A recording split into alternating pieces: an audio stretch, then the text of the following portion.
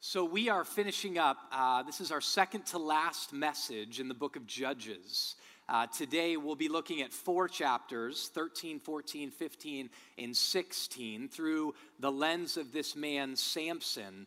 So I encourage you to turn there if you have a Bible. If you have an app, open it up there. Obviously, we're not going to be able to work through every single verse of this section, but we are going to get into it. This series has been outstanding. The reality is we're taking bigger chunks of Scripture. If you have not had an opportunity to really study this book, I think you should. And you can go to the Commons after this and pick up this book, which will help you, which is Tim Keller's Study Judges for You. We are going to be doing a 4-week series through the title, All of Life's All for Jesus, after this series on Judges, so you'll still be able to study a book of the Bible during those 4 weeks, and I really encourage you to do so. So here's the reality of the book of Judges. We've been looking at, this is a weird book. It really is. Can I get an amen to that if you've looked at it? I mean, this book is weird. It's much like, when I read this book, I think this is like a Quentin Tarantino movie. Now, tons of people in here don't know who Quentin Tarantino is. He does weird movies that are really dark and horrific, and yet you know he has a message through it, but you're trying to wade through all of this darkness and this horror and the weirdness and go, what exactly is he trying to say? That's what Judges feels like to me. And if you don't know who Quentin Tarantino is, my advice to you would be just think about the weirdest, darkest, confusing movie. And what I'm saying to you is, and I am a pastor, this book is like that. It's just weird. So then the question is, why in the world did we choose to study this book? The first answer is really simple. It's in the Bible. Redemption Church believes that the Bible is the authoritative Word of God, not just for Christians, but we believe that the God of the universe has given us the Bible and its true truth, that it's the true story of the whole world, that this message of the book of Judges, as is all of the Bible, is as relevant to you who are sitting in the room that don't believe this stuff as it is to those of us who do believe it. And we want to submit ourselves to the Scriptures as a church. Secondly, it's unbelievably applicable both to culture, to us as a church, and to you and I as individuals. This book is filled with tension, and if you were living in the time of the Judges, there would be a tremendous amount of anxiety. A study was just brought to my attention this week that there was a researcher doing study on anxiety, specifically in the United States of America, and they said that the anxiety levels of an average person today in the United States of America is the equivalent of those men who had been told they were going into World War II just after getting the news and all the way lead up into World War II. Now, you can look at that and go, studies like that are ridiculous, but it says something. Anxiety levels are at a high in the United States and worldwide, as well as in the church. We're living in weird times. That's just true. I don't care who you are, that is just true. This book speaks because it's coming out of weird times. It also speaks to us as the church because this book was written to the people of God, the nation of Israel. We are the people of God, the church. And what's crazy about this whole entire book is all of these catastrophic things are happening at the hands of the people of God. We'll get more into that next week. And then it really applies to us as individuals at multiple levels, even not the least of these being what we talked about when it comes to anxiety. These 2 statements in the book of Judges are very important and apparent. There's no king in Israel, so there was no king at the time. That's why Judges got developed. And everyone did what was right in their own eyes. That's the last verse of the book of Judges. No king, and everyone did what was right in their own eyes. Now, it's really important for us to understand who Israel was intended to be by God's design. God formed this nation out of nothing. God formed Israel out of nothing so that they would be a light to all of the rest of the world that God made, and that through their following of the one true God, who the Bible calls Yahweh in the Old Testament, through the following of Yahweh, the one true God, they would be able to say to the world, this is what life is intended to be. that through their words, but mainly their actions, they would be able to say, this is the way to a world that had gone wayward. They would be able to say, this is the truth to a world that was living in falsehood.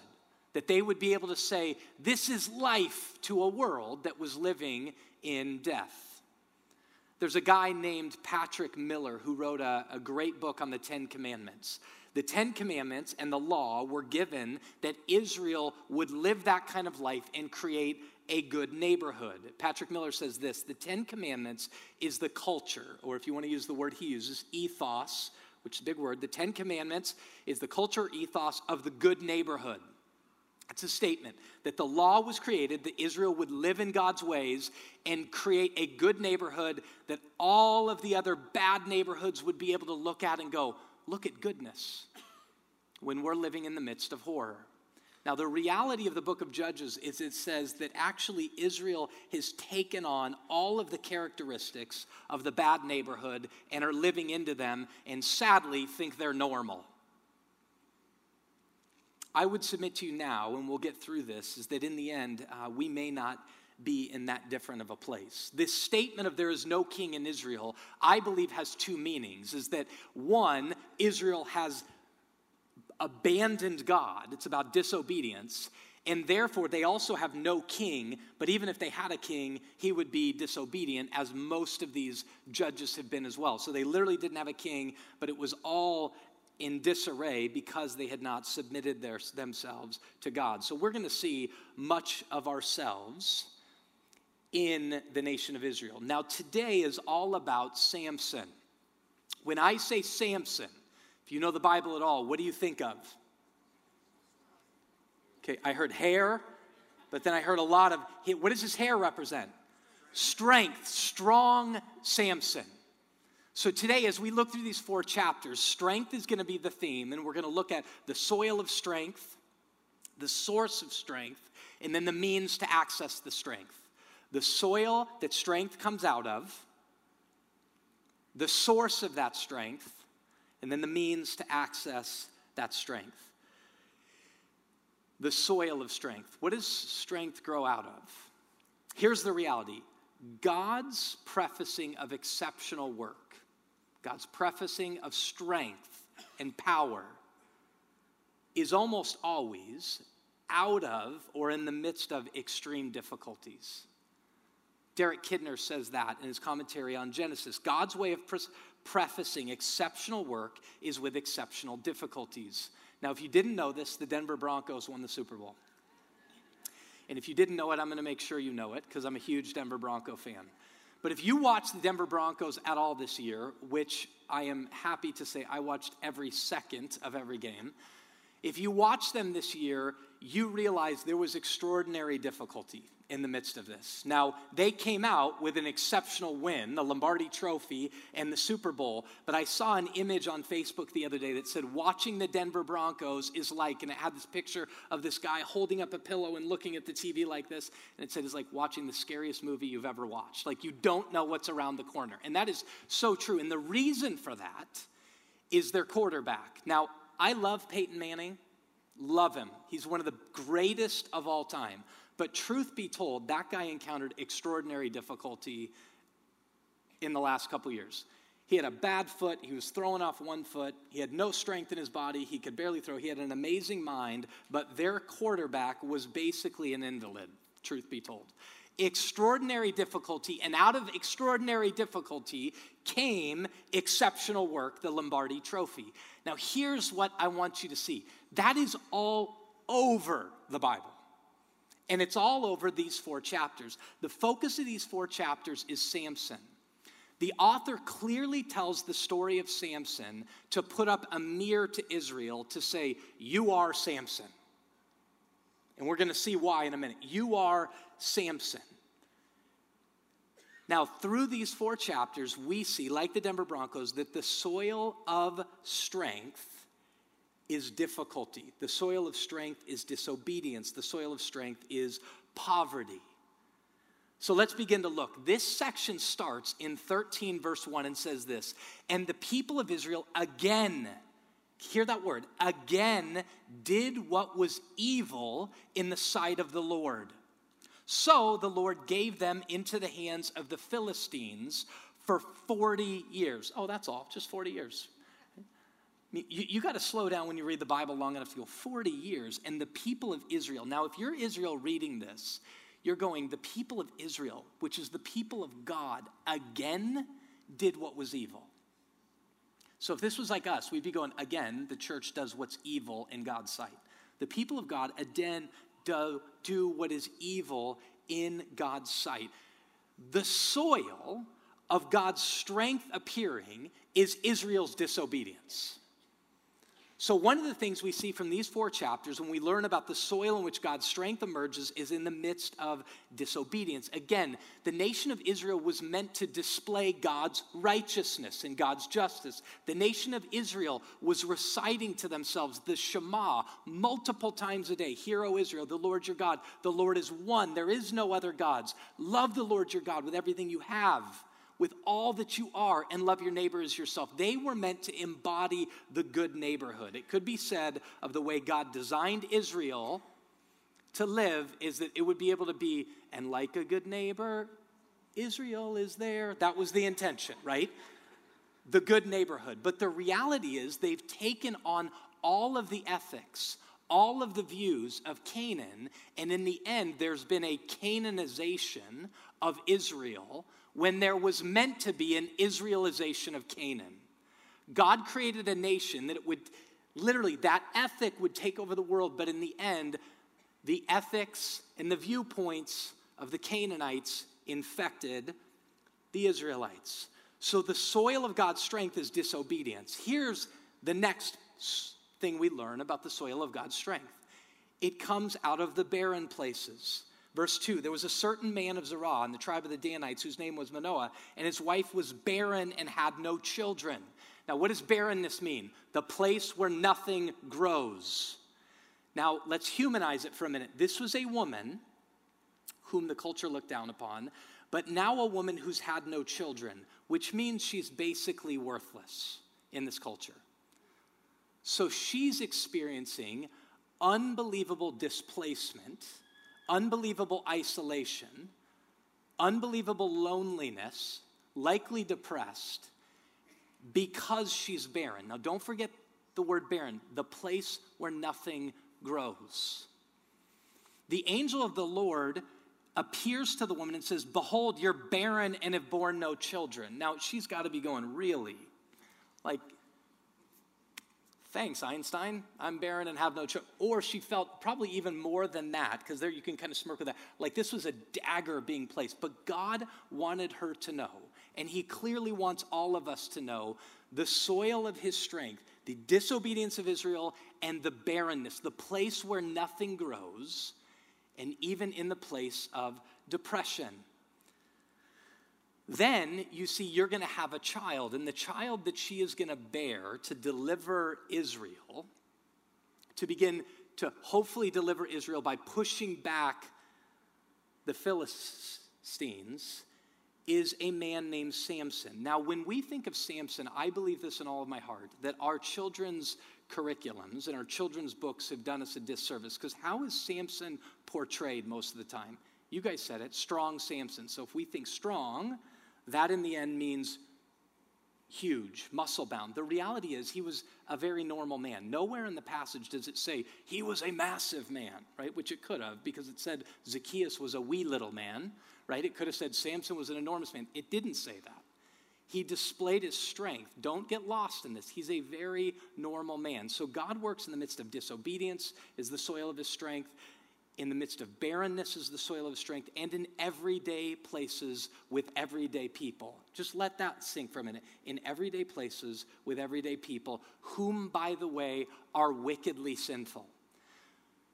Verse 14 starts, and Samson is telling his parents he wants to go take a woman for himself of Philistine. And his parents go, well, couldn't you take a woman for yourself of our people, the people of God? And his statement is, no, give her to me, for she is right in my eyes. That's literally the language that he uses. which is the same language at the end of the book that everyone did what was right in their own eyes to define debauchery, the nature of sinfulness, the catastrophic results that this culture is experiencing. Samson, the one whom God is raising up, is natural, but he's also, in shorthand terms, an absolute mess. He's an absolute mess. So God works in the midst of our disobedience, in the places of no growth, in everyday places with everyday people who are also sinful people. He also works in the midst of dangerous places. So point of a lion that's running at Samson, a place through these 4 chapters, 2 different women are seeking to trap him and hand him over to the Philistines. 3,000 men of his own people come to bind him and to hand him over to the Philistine. 1,000 men come to kill him. A dangerous situation of Samson about to die of thirst or to pass out because he's so famished, in which the Philistinians would come upon him and then kill him. He's about to die of either thirst or die at the hand of these people because he's so famished. And then at the end, there is also a mocking place. So look at this. God, the soil of God's strength emerging is in disobedient places, places of no growth, in natural, everyday, sinful people, in dangerous places, and in places where you are mocked and God is mocked. That's at the very end in chapter 16 when these people are mocking Samson. All of a sudden, God's strength gets put on display. Here's the reality. We sang a song just now, Lord, I Need You, that has a line in it that says, where grace is found, there you are. God is love. God is grace. Now hear this. Where grace is found, there you are. Grace, this is a quote that I love. Grace is like water. It runs downhill and it pools up in the lowest places. The soil in which God's strength emerges are the places you and I would never think of. But here's the reality. It will pool up in low places of the lowly of heart. Blessed are the poor in spirit. It'll pool up in communities who know they need God. It'll pool up in cultures that know they need God. Here's the problem. Our culture has come up to this point for 100 years of saying we don't need God, and it has infected each one of us, and it's infected the church. The first step to ever getting healing in anything is acknowledging, admitting, recognizing, seeing that there's a problem. Folks, hear me on this. The Bible is very clear in the book of Hebrews that sin is deceitful.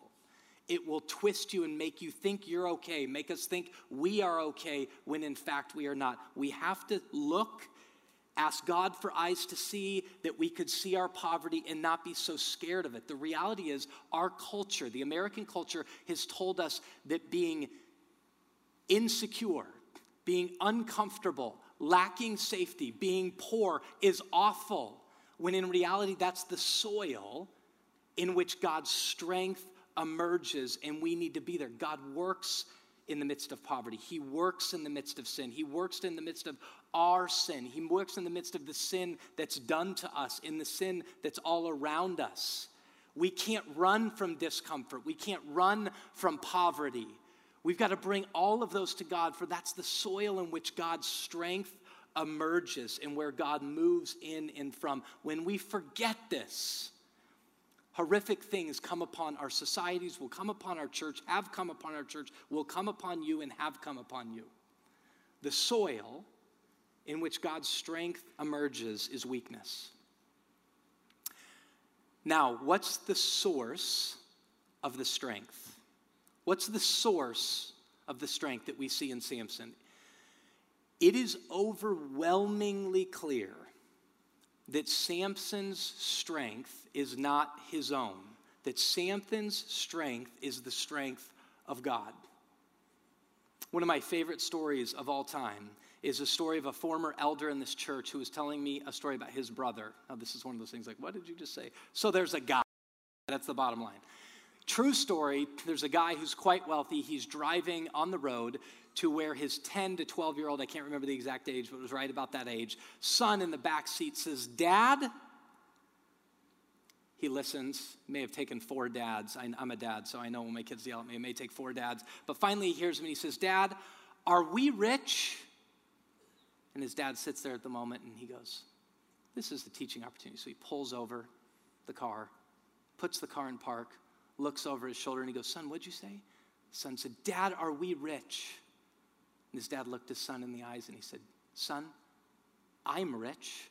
You're not." Don't be mistaken, son. You're not rich. The benefits you receive are because I'm rich. I bought our house. I buy your food. It's my wealth that provides your benefit. Now hear me. We would do ourselves a massive disservice to say, the strength of Samson. If you read these 4 chapters, it is ridiculously apparent that this is God's strength. In chapter 13, who moves first?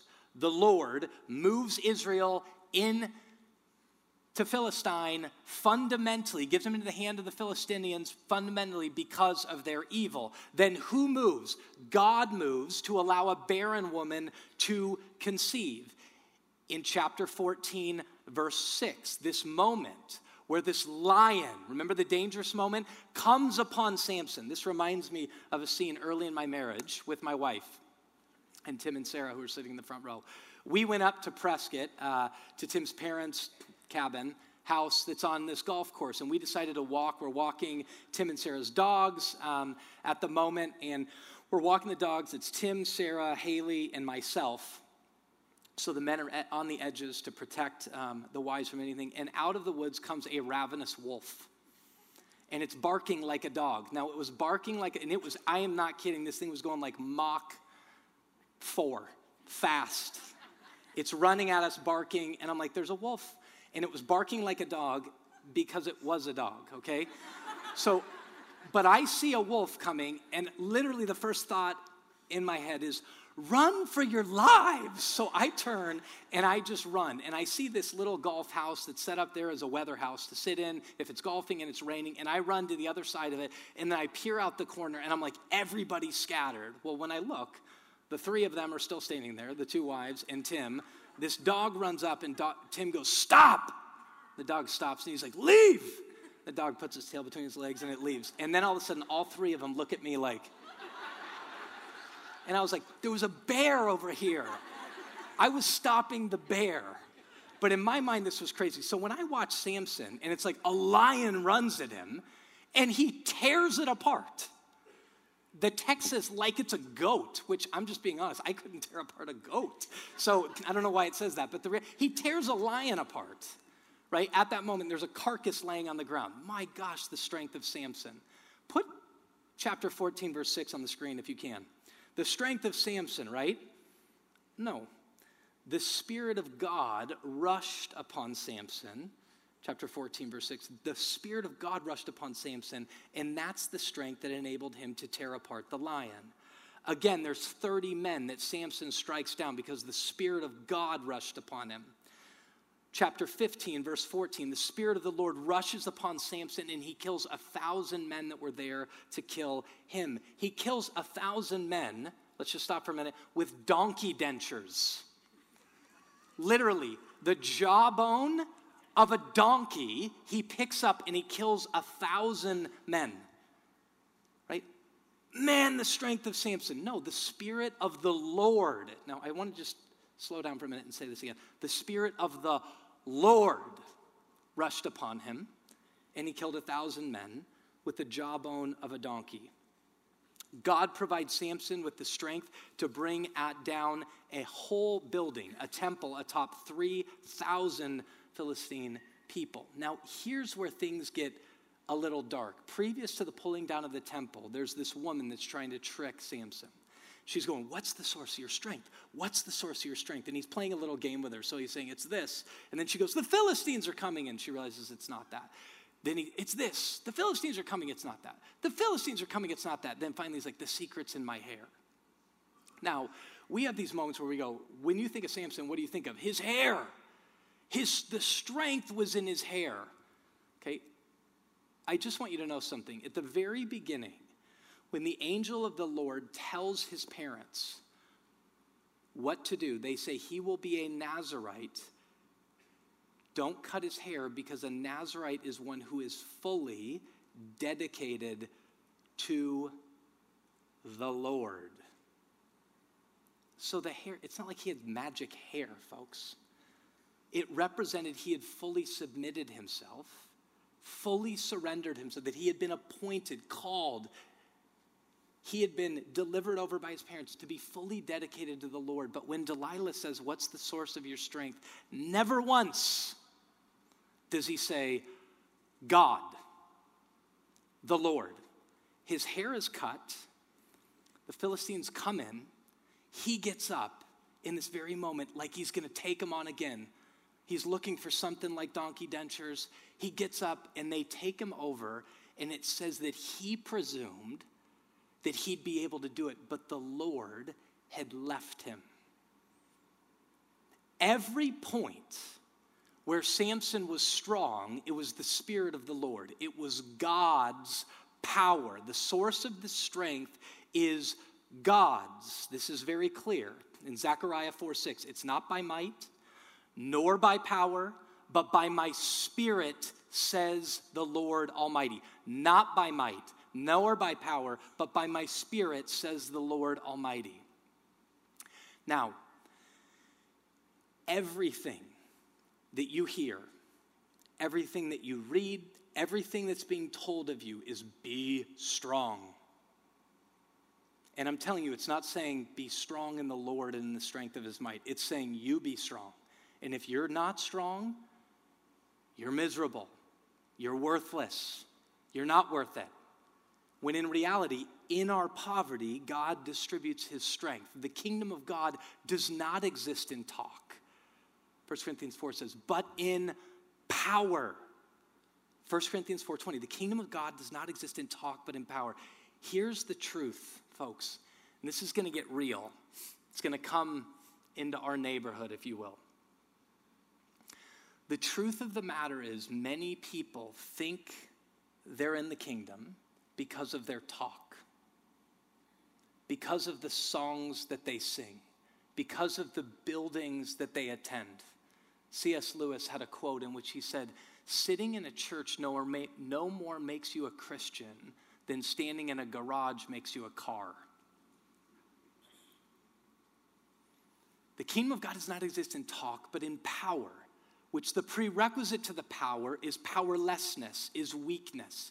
And here's the truth. We quoted this passage already. The book of Hebrews is very clear, very, very clear that sin is deceitful. So deceitful that throughout all of history, there have been many people, and let's now just talk about the church, because here we're seeing it in Israel.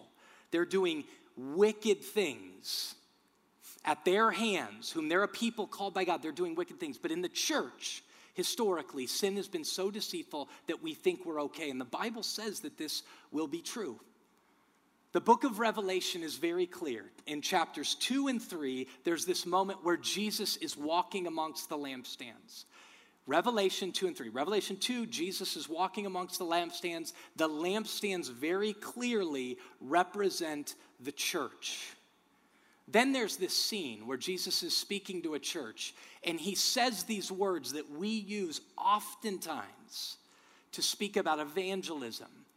Famous words that probably many of you in here have heard before, and it's these words. Behold, I stand at the door and knock. If anybody opens the door, I will come in and dine with them and they with me.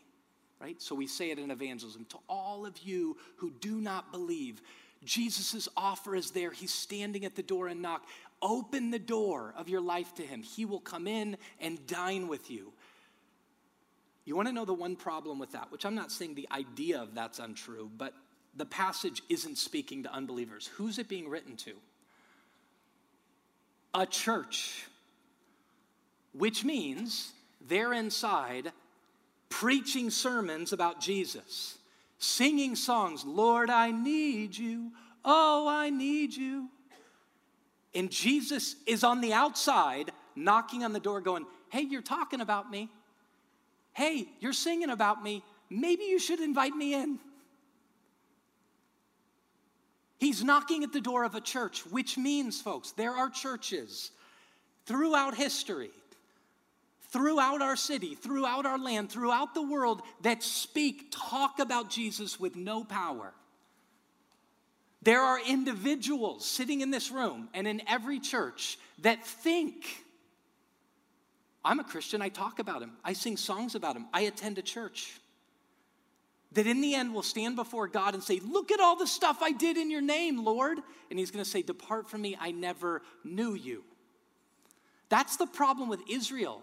They abandoned God, but still used his name. They spoke with their mouth, their words, but their hearts were far from them. Well, what does it look like when our hearts are engaged? What does it look like when our hearts are engaged? We just stay in the Old Testament. It's very clear. He has shown you, O man, what is good and what the Lord desires of you. But to do justice, to love mercy, to walk humbly with God. What we say is not necessarily what we believe, but what we truly believe affects how we behave. Tom has told this church that for 25 years almost. What we believe affects how we behave. Folks, what a culture believes affects the way it behaves. If you just saw in the last few days a few things, and this part of the message is so important for us to realize this. What a culture believes affects the way it behaves. Justice Scalia, I am making zero political statement here, okay, dies yesterday. The guy's body is not even cold, and people are making political decisions on Supreme Court appointments. Now, how dehumanizing is that? There was a guy I know that wrote a tweet yesterday, and he said, must be a terrible thing to have the kind of job that when you die, people dance on your grave and argue your replacement before you're even cold. So step back for a minute. What does that say about our culture? Because if the 10 Commandments, give me grace, I'm going back to the quote I said earlier, is the ethos, the culture of the good neighborhood, and Judges displays the culture of a bad neighborhood. Folks, I'm telling you, the world we live in, no matter how comfortable you are, no matter how good the home is you live in or not, the culture we're living in right now is not a good neighborhood. It's not. Truth be told, it's not. And here's the problem, is that many people in the American church are totally like Samson, totally like Israel. God continues to do his thing because God will do his thing. But in the end, we're totally blind to our own false worship. That's what the Bible calls idolatry. We view the Bible, so many of us, through an American lens, just like they viewed their Bibles through a Canaanite lens. We're fine. And all of a sudden, there's this stuff that's screaming off the pages that we resist. This is not unknown to us. There are people that have wrote the best theology that has maybe ever existed, and it's true in talk, but the way they lived their lives was horrific. For instance, I'm reading Frederick Douglass right now, and Frederick Douglass has a quote that is really strong, and what I want you to see by this is how unbelievable deceived the church can be. He says this: we have men sold to build churches, women sold to support the gospel, and babes sold to purchase Bibles for the poor heathen, all for the glory of God and for the good of souls. Now, we're reading the books of those people, and we should. But truth be told, folks, we lose generations not because we didn't talk about it, but because we didn't live it. There was a point that struck me so hard reading the African Bible commentary on Titus chapter 2 when it said, when a generation speaks the truth, talks, but they don't have the power in their lives, they talk about it, the next generation will not question their lifestyle, they'll question their theology, their beliefs. So at some point, there's a reality of evil. The world, the flesh, and the devil, and it all comes home to roost in the midst of this. But when we study these passages on why we're losing generations, and we sit there and go, they just don't want to believe it anymore, we at least better step up from the book of Judges, from Samson, from the history of the church, and go, what have we not lived into that we said we believed? Because this doesn't just have consequences on generations, of which it does and we care about. It has eternal consequences. Not all who stand before me, who say, Lord, Lord, will inherit the kingdom of heaven. That's true. So then the question begins to be, if God's power is there and we're denying his power, Paul talks about this, there'll be a form of godliness and we deny his power. What are those areas where it's true? We better ask ourselves questions about rampant individualism. Tom, who founded this congregation, said in one of the last election cycles to me, it's like the United States has become a place where we have as many special interest groups as we do individual people. We no longer have a vision that we are our brother's keeper. One of the fundamental first expressions of sin is Cain, after he kills Abel, looking at God going, am I my brother's keeper? Tom then said this, a candidate could not even run on the platform and gain traction by saying, ask not what your country can do for you, but what you can do for your country. So we live in a day and age now where people be like, rubbish, that's foolishness. Folks, when we live in those times, it's not a good neighborhood. Everyone doing what is right in their own eyes. That's that statement. Everybody's their own special interest group. If we in the end aren't guided by the source of our strength, which is God and his word, catastrophic consequences come upon us. So how then do we access the means of God's strength? How do we access the means of God's strength, the means of God's power? We've got to recognize and not be presumptuous, but here in very simple forms that we see in these 4 chapters is that God's power is brought about by prayer and by providence. What are the means? Prayer and providence. There are means, right? It says, I'm a father of 4 children, and sometimes when kids want things, they do the most insane things to get it. You're like, you honestly think that's going to get this for you? You know, I want fruit snacks. Before you can say anything, they're on the ground like, wah! They're slamming their hands on the ground, and you're sitting there going, are we kidding right now? Like, I feel like I want to be Samson. Lord, rush upon me so I can rip them apart like this. Pardon me, I'm displaying my sinfulness, but truly you feel that, right?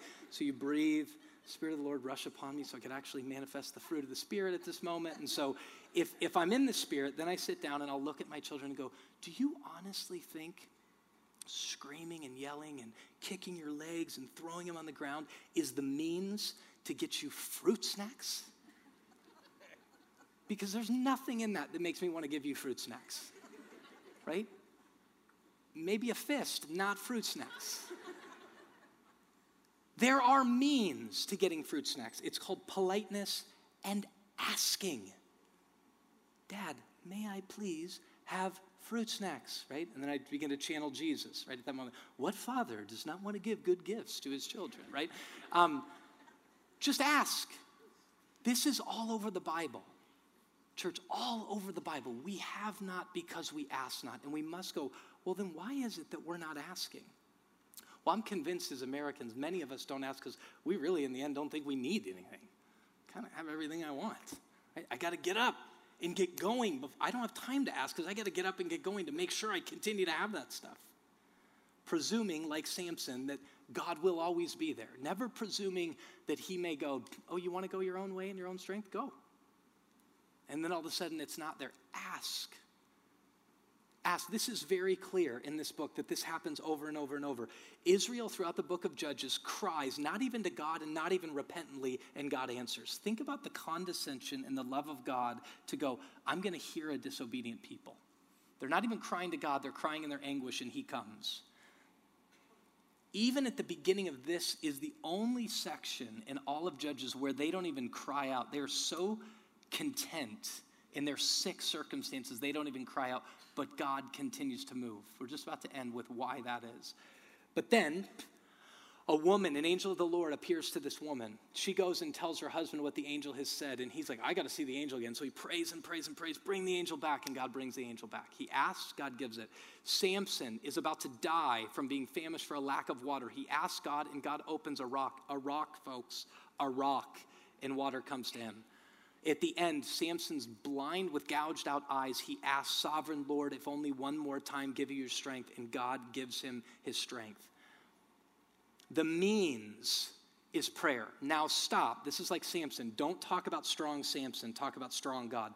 Let's just for a minute. I get it. But at least check ourselves when we say the power of prayer. Prayer is not powerful. All kinds of people pray. God's powerful. We ask him. That's what makes prayer a means, is God's power. The prayer itself has no power. God does. That's why we ask him. It's like the sun. Are we rich? No, I'm rich. Here's the last thing. God's power is brought about by prayer and providence. Now, some of you have heard that word before, providence. But the reality in this story that so clearly displays this is God doesn't come in response to obedience, though I think there's much of the Bible that shows God's present far more and does move in the midst of our obedience. But here, it's the exact opposite. God doesn't move in response to obedience. At the beginning of this, he's not moving in response to prayer, though this very 4 chapters says he does. He's moving for a different reason. He's moving because fundamentally it's consistent with his own character.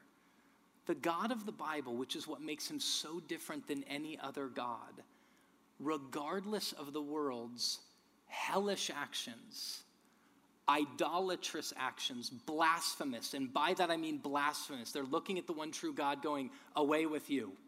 You're not God, by our lives and even our words. Blasphemous circumstances, God continues to pursue the world he made. Because fundamental to God's character, God is the Lord. He's the King of kings. He's the Lord of lords. But the Lord, all throughout the Bible, what you see that's fundamental to his character is that he's a Savior. This Lord is a Savior. This is what creates such liberty for the Christian to go, I'm going to follow Jesus as Lord. And when all of that guilt heaps up in shame and you go, but I'm not even worthy, I'm going to fall. If the Lord that you seek to follow, that's saying, follow me, if in the midst of your pursuit of him, you trip up in the midst of your own selfishness and sinfulness and fall, it's thank God at those moments we serve a Lord who saves. He doesn't let disobedience stop him. This is the statement of Jesus. The gates of hell will not prevail against the church. No matter the circumstances. In fact, because of the horrific circumstances, God moves to display his grace and his glory. That's why it's not by works. That's why it's not because of anything we have done. It's not by works, lest any man should boast. It's all in the midst of disease and distortion and sin and selfishness that God comes so that he would get all the credit. But in his fundamental character, because of providence, because of his plan, even when Samson's parents are like, don't go get a Philistine, and it's sin. But it says, but what they didn't understand is that God had a plan to get rid of the Philistines. What? You're using the midst of his providence is so profound. And in fact, it's his commitment before the foundation of time. This is where we're going to end. This week, I had my attention drawn to Revelation chapter 13, verse 8. Sit in this for a minute. Revelation 13, verse 8 is when the world has gotten at its worst and every person, every single person follows the beast. Revelation 13:8, and all who dwell on earth will worship it. That's the beast. That's evil, to the personified evil, Satan. And all who are on earth will worship it. Everyone whose name, except, here's what he's saying, except everyone whose name has not been written. So everyone who will worship the beast is everyone whose name has not been written before the foundation of the world in the book of life, the book of the life of the Lamb who was slain. Okay, you want to talk providence for a minute. God's commitment to never stop, to save the world he made, to save the people whom he loves. This passage says that before the foundations of time, there was a book. The title of the book was The Lamb Who Was Slain, which means Jesus, before the foundation of the world, hear me on this, was crucified.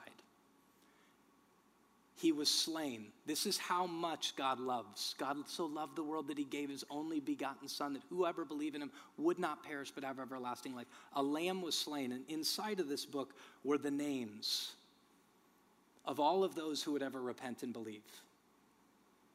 If we're in here and we believe, our name was in there, not by our own doing, not by our own works, but because the Lamb was slain and God's grace descended and came upon us. Folks, if you think God is not providentially committed to the full and entire restoration and reconciliation of the world in which he made, in which you and I have the opportunity, and don't for a minute think I'm ending with a message to say for all of you who are unbelievers out there, because this whole point of God's providence of continuing to come is coming to the people of God who proclaim his name but deny his power. This is a moment for all of us to pray, to repent, to turn back towards him, the God who so loves us that before the foundation of the time was slain, who so loves us that we could return to him and experience the abundant life he came to give. Let's pray. Father, we love you, praise you, and thank you for your grace and mercy. God, would you do something amazing in our culture and in our world and continue to move and to pursue? Let us not run away from our poverty. Let us confess our sinfulness. Let us trust your grace, your providence, and your provision. In Christ's name we pray. Amen.